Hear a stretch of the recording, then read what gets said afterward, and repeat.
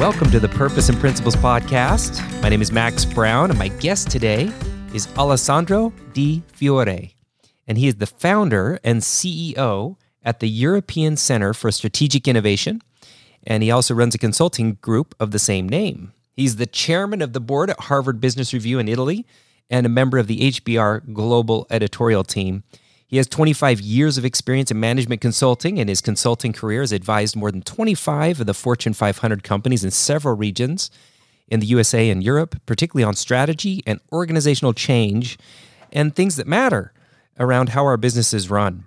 Alessandro, I'm super excited to have you on the show today to discuss specifically this new world we seem to be living in where freelancers are, all over the place. Social distancing has become the norm, although I kind of like to call it physical distancing rather than social distancing, for the reasons that you and I would agree on in terms of organizational design. And how does this impact culture? So, what happens in this new way of working? So welcome to the show. Thank you, Max. Thank you for having me here. It's so great. And I'm delighted that you're able to do things and still travel, between countries and to be able to do your work from Italy and that you could join me from Italy today. With your global view and perspective of what people are dealing with in workplaces today, what are some of the common challenges that you're seeing in organizations, regardless of the location or the industry? All right, Max, thanks. So thanks for inviting me again. And I think that's a good, excellent starting question. So if you look at the different industries, also Europe and North America, that's where I spend most of my business time. Obviously, all the companies are suffering about financial, but this is related to the short-term COVID-19 crisis, and companies are dealing with their financial goals, etc. If you look at more in the today and also in the medium term, I think most of the companies, they are all asking themselves, how can I, in this uncertain, complex, and volatile world, I can build an organization which is able to operate faster, which is able to adapt in a more effective and rapid way to the shift in priorities, to the shift in market, and also in external shocks, like, for example, the one we are assisting today with the pandemic. So everybody would like to have a company like that. So if you ask anybody, any leader, they say, yeah, I would like to, I will dream to have a company able to operate faster, more efficiently, with a more ability to shift in terms of a changing priorities rapidly, effectively, where the people is involved and also the customer is at the center. So that's the dream everybody has across the board, across regions, across industries. And when you think about the agility and the ability to be able to respond to different markets or different demands, how do we foster that kind of an environment in an organization? Because like you said, I feel the same way. A lot of people are looking for opportunities and ways to be more capable of shifting when they need to shift and changing when they need to change. But it's harder to do than just declaring it, isn't it? Oh, of course. That's if you think about a few companies who have been able to transform and reorganize agile. I'm not talking about startup. I'm not talking about technology companies. Most of the technology companies, they were born and they grew with an agile organizational and operating model. Some of the few companies in other industries who moved to agile, they've been doing much better during the COVID-19. And why they've been doing much better? Because they were able to adapt and shift the organization to the new priorities. And what that means, Max, is not only that I am a team-based organization. That's one component. I am organizing the organization in teams, and the teams, they have autonomy and they have accountability, and so they are able to change their priorities in a much quicker and a more effective way because it's not a top-down hierarchical model. That's one important component. The other component, if you think about, is some of the key processes. If you think about strategic planning and budget, and you do the strategic planning, some companies, they still do 3 years, 5 years, and the budget is very rigid. So you take a shock like a COVID-19, or you take a shock like market changes due to customer needs, and you need to reallocate the budget. You need to reallocate resources, but the budget is rigid. So to do a real agile organization is about people, is about organizational design, but it's also about redesigning some of the key processes that we create, and those processes, they create rigidity.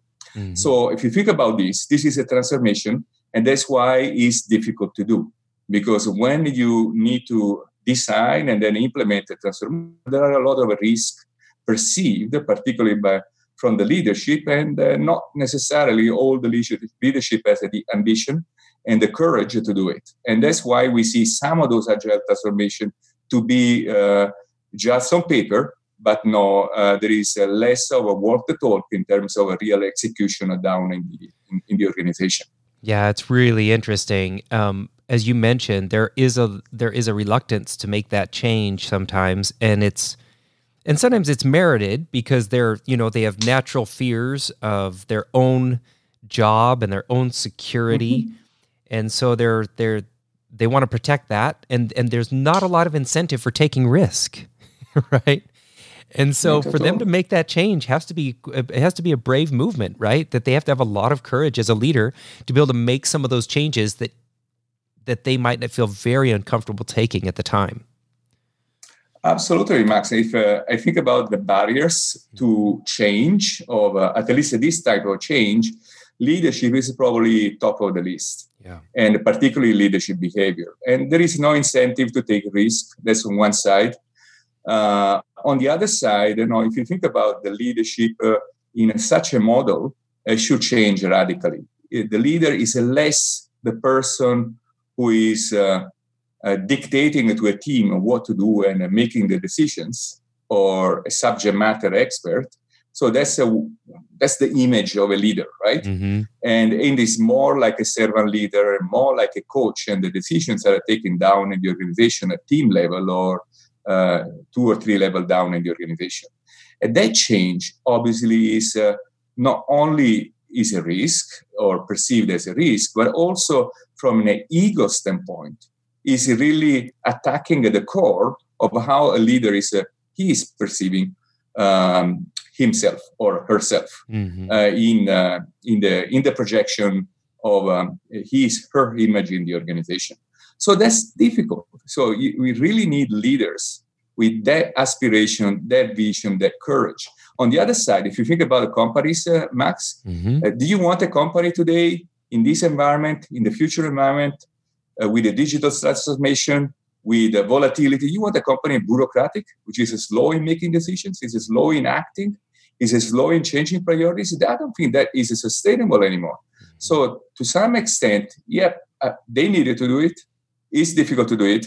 They see risk, they fear it, but no, it's a must. So I think at the end, the organizations will need to go through. Otherwise, you have a problem in a sustainability and survive to this kind of environment.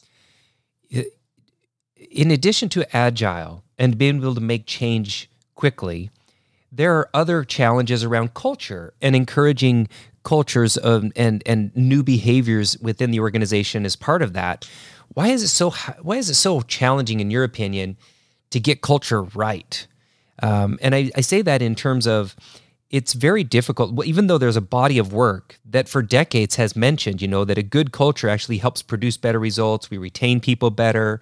There's a lot of research to support the fact that encouraging a good culture, a healthy culture, is wise to do.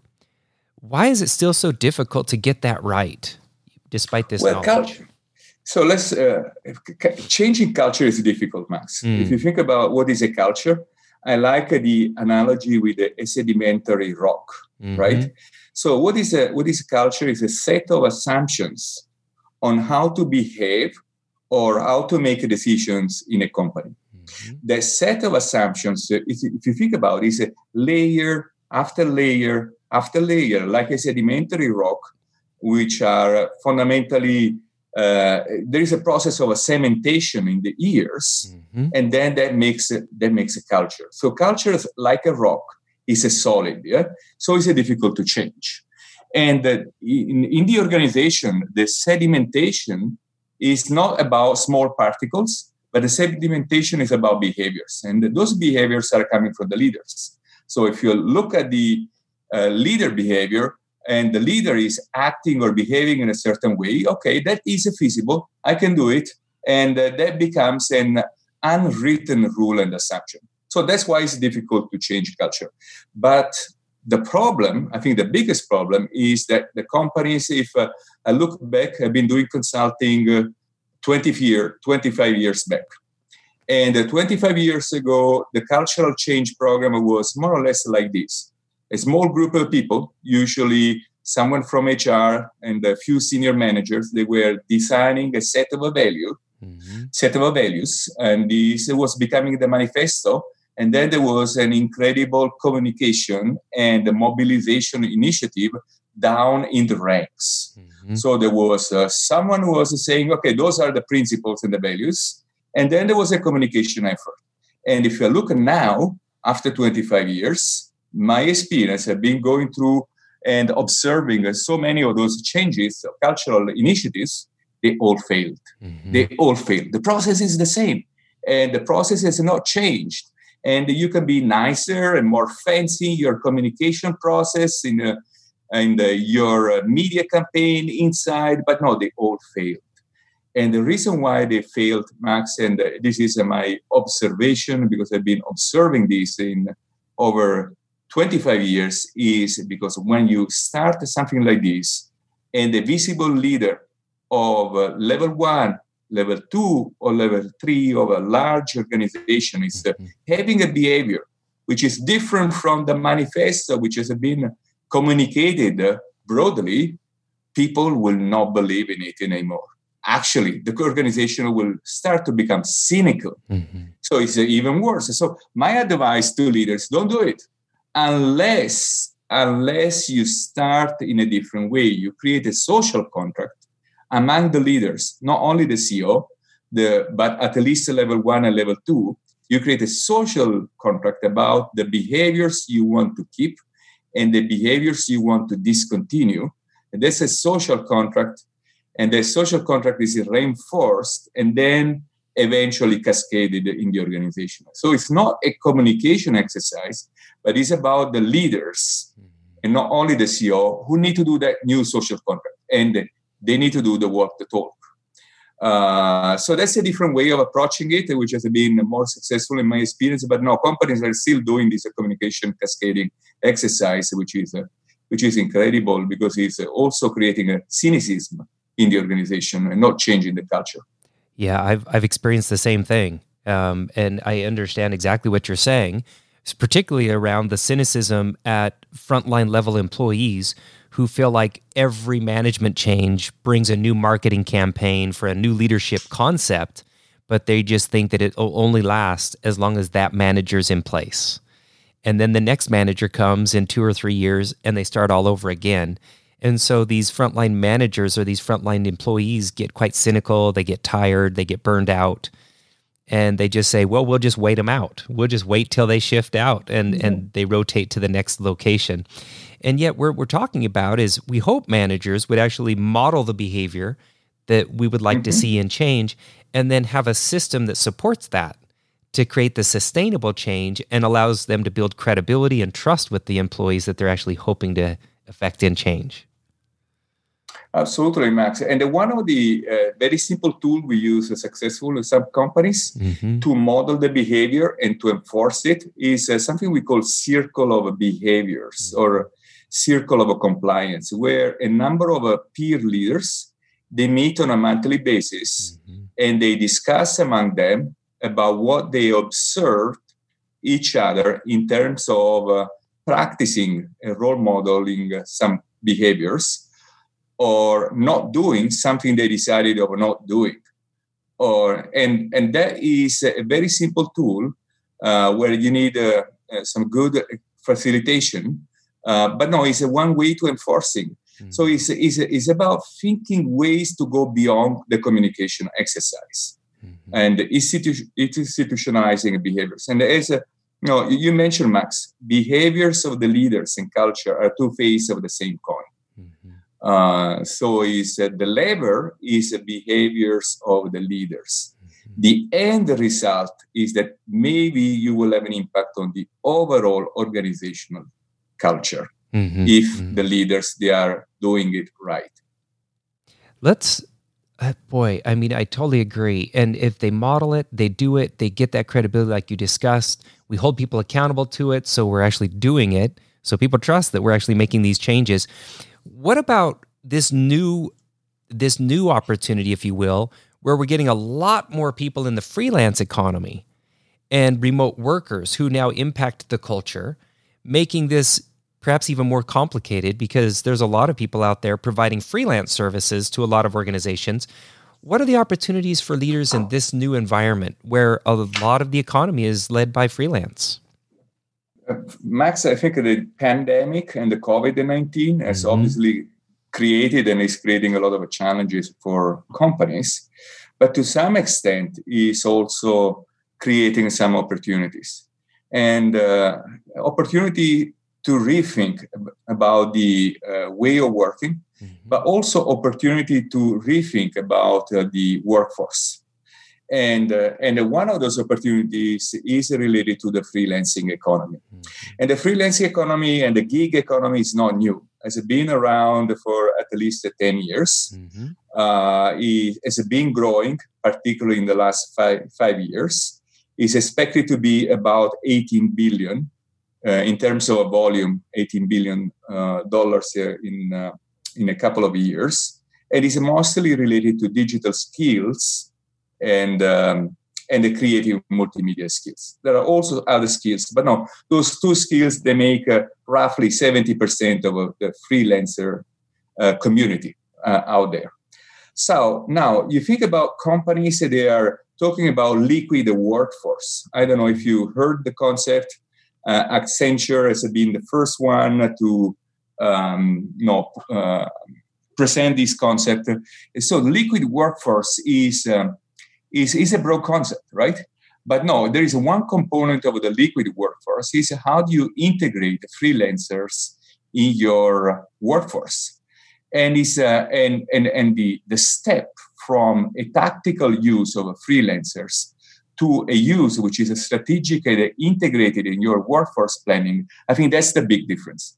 And the pandemic that has demonstrated the possibility to work remote effectively, also in teams and also in agile teams, has been fundamentally the discontinuity that will allow companies now to say, okay, if I need a digital profile, I don't need to have a digital profile in Boston because my company in Boston, I can take the digital profile from everywhere in the world as long as it's matching the skill and we can work remote. Because up to date, there was a barrier. So if we remove that barrier, if you think about it, you go one of those, any of those freelancing platforms, yeah? It can be Upwork, it can be freelancers.com, it can be Gigster. There are a number of freelancing platforms. It can be Topcoder. Most of them, they have 10 times, 20 times the number of coders, software engineers of Microsoft. And you go on one of them, yeah? And so the point is, why not you rethink about the gig economy instead of doing the translation, instead of doing the quality testing or the coding, you think about creating a flexible workforce where you integrate fully in your workforce planning this channel together with the vendors and together with your hiring channel. And this is what the most pioneering companies are doing. Unilever in Europe, they have a goal of having any point in time 4,000 freelancers used globally.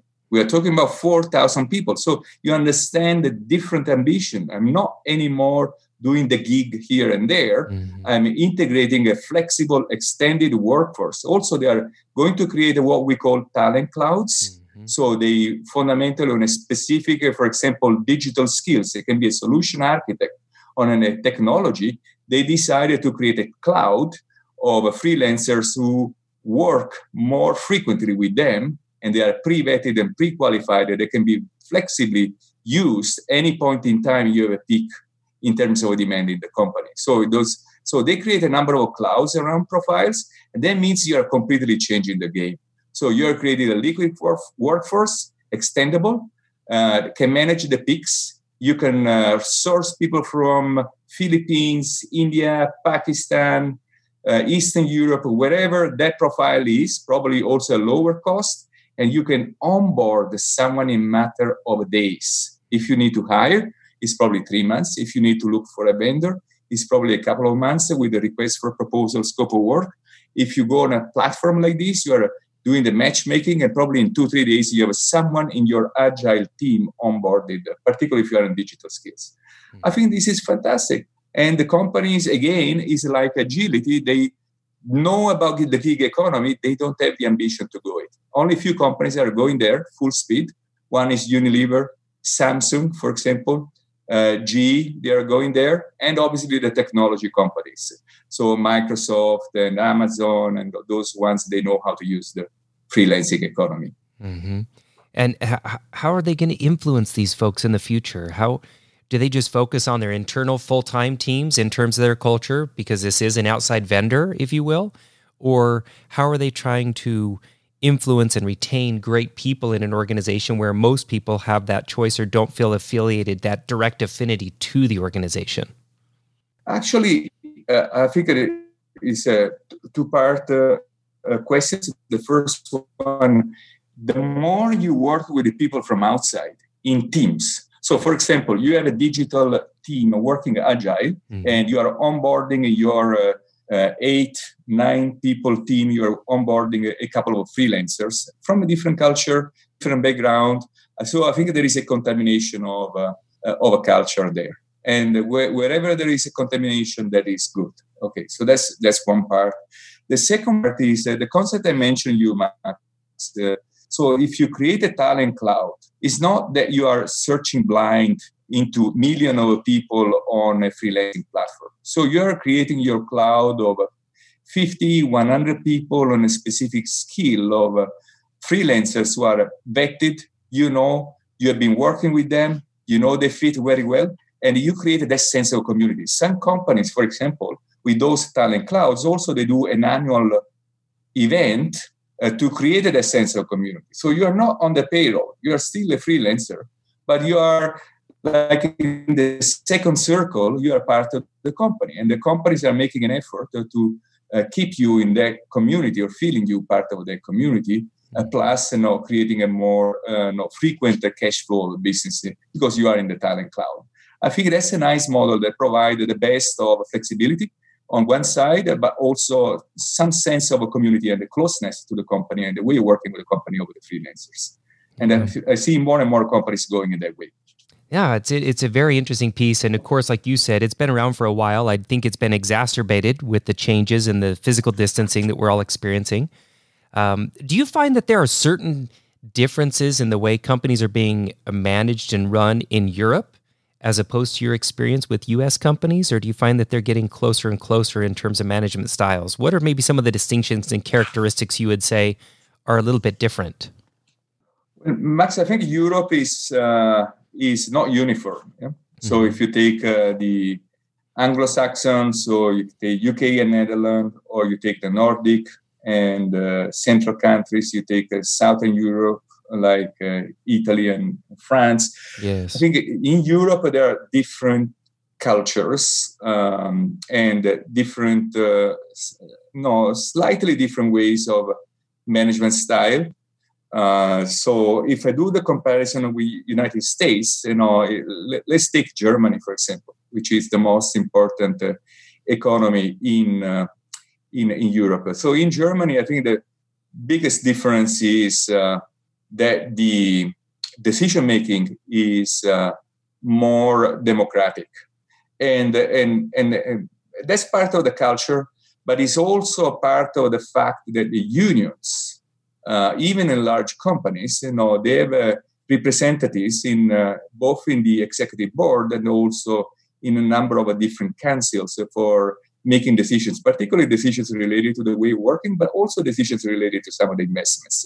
So that's part of the fabric of the way the economy and the businesses operate, but it's also part of the culture.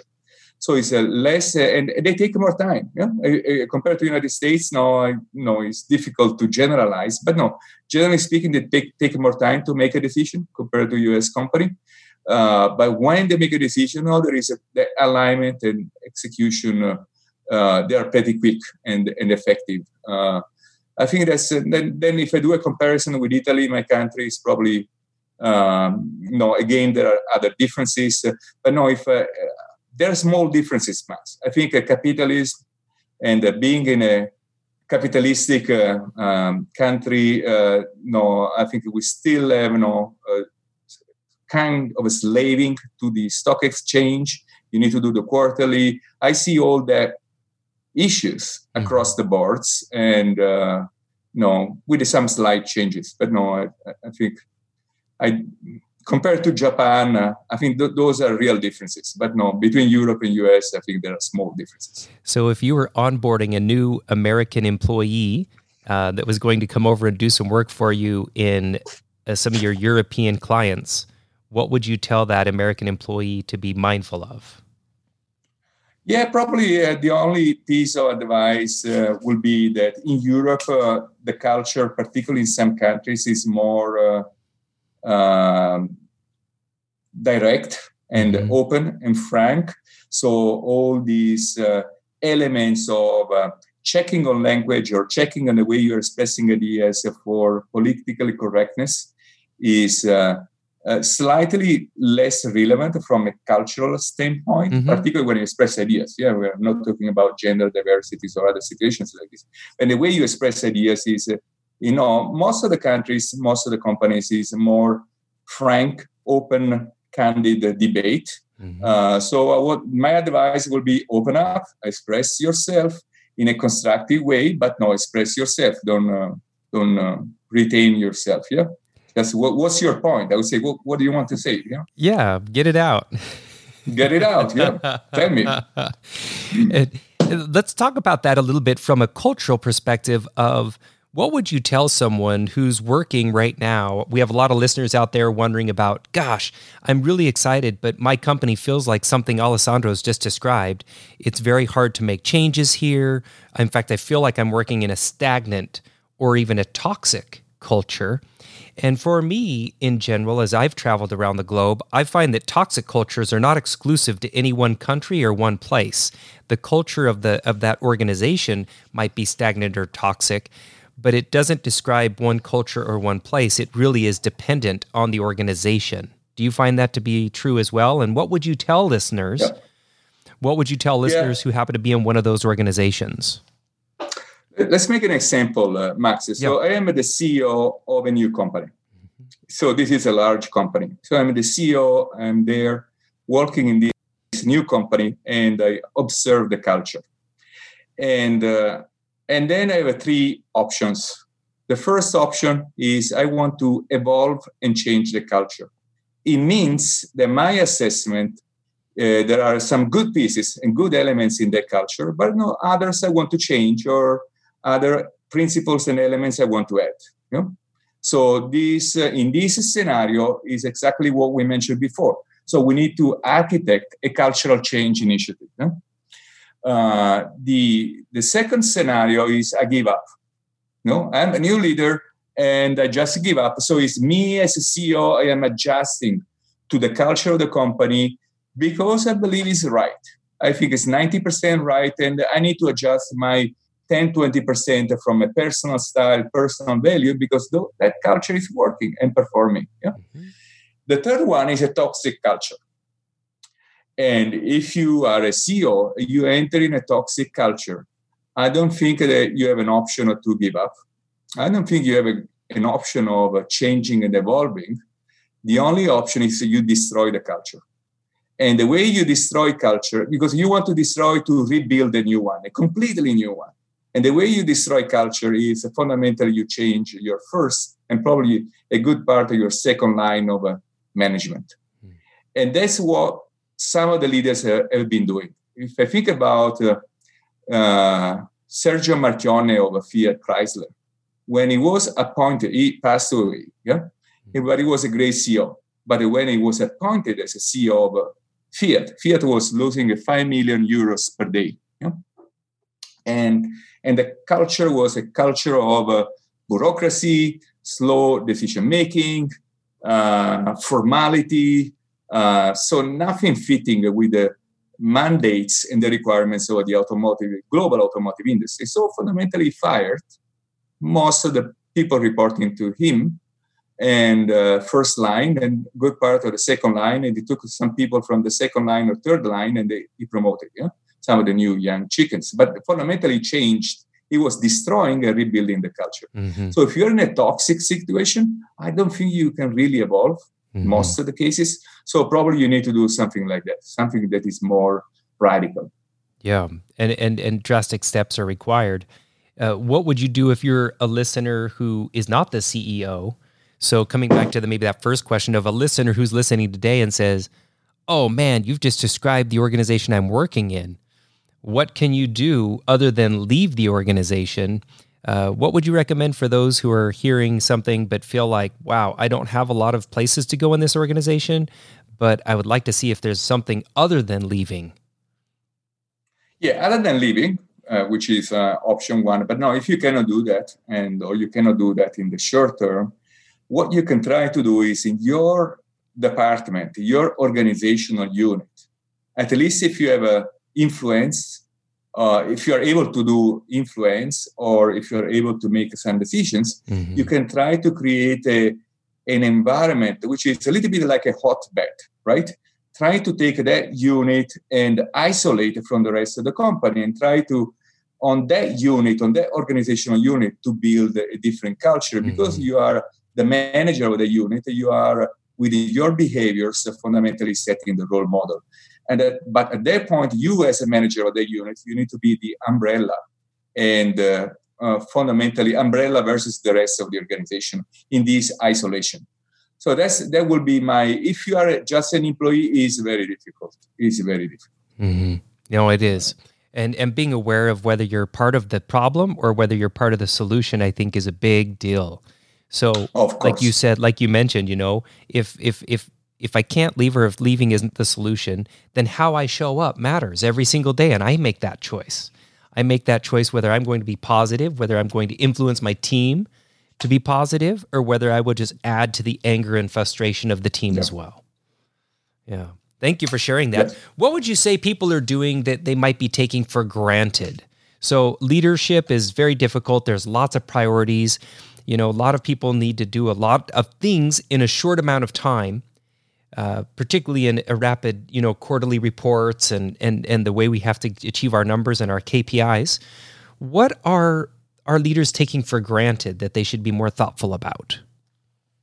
I think you mentioned, Max. If we think about some of the management innovations of 50 years ago or even more, like the strategic planning, like the management by objectives, like organizing the company by function or by business unit.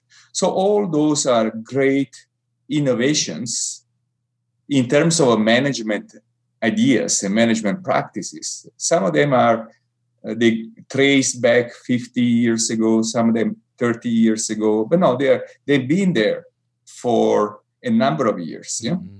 And all those management ideas, they were born in a world that was more stable, where it does make sense to have a strategic plan at 5 years or 10 years, because then you can do CapEx planning, because then you can set your annual goals, and your annual goals are stable and not going to change. You can have also your performance related to your annual goals, and your organization can be focused on a specific business line. All that, I think leaders and companies need to realize that the context is changed. And the context is changing. So they give for granted some great management innovations. They are less applicable or not applicable at all because the context in today's world is changed. So all those fantastic processes like strategic planning, like budgeting, like the management by objectives, and the way you organize the company, all those, they need to be under discussion, under the review. And if you are a large company, you don't have an initiative looking at those things, there is a problem.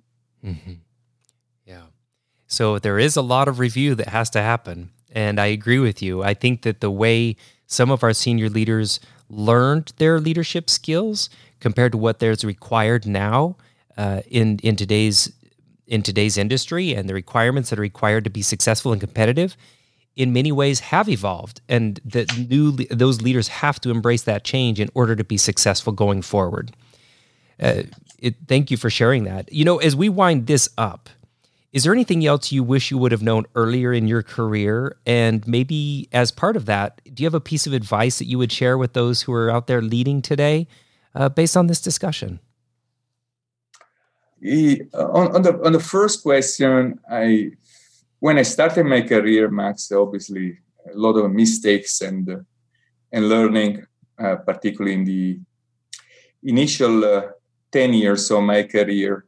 If there is only one point, if I can take only one point, is the ability to embrace the view and the perspective of other people. So which has to do with the listening skills, which has to do with shout your mouth and trying to listen and understand before jumping and speaking with your ideas or your opinion. Yeah, I think that took me a significant number of years to learn as a lesson. On the second question, Max. I think the advice for someone who is starting the career now, or even someone who is mid of the career, is even if you don't have a computer science degree, we don't want you to be a software engineer or information technology architect. But no, even if you don't have a computer science degree, you should read about technology, new trends, and all the evolutions related to the new technologies. And this is true for everybody, Max. You can be an employee and you will be impacted as a user, or you can be a leader. And to be a good leader today is not enough to be a good business leader. Mm-hmm. You also need to be a good digital leader. And to be a good digital leader, again, it's not about engineering a code. It's about being able to understand the strategic implication and to do the right question, to do the right questions to your chief information officer or digital officer, to make the right decisions together. I think if you don't have the minimum understanding in today's world, that's a must. I think that would be my advice. Learn. Yeah. And I think that's good advice for all of us. My best leaders, the people that have inspired me the most, are always listening and learning and asking great questions and seeking to understand, right? As we learned many, many years ago in Stephen Covey's 7 Habits, but to seek to understand before we try to go out and preach and teach. Yes. Alessandro, thank you for joining me today. I've really enjoyed getting to know you better, and I appreciate what you do, and I am grateful that you could join me. Thank you, Max. Thank you for your time. Thank you for having me here. Absolutely. To all our listeners out there, thank you for listening today on the Purpose and Principles podcast. Be safe and be wise, and we'll see you the next time on another episode of Purpose and Principles podcast. Thank you.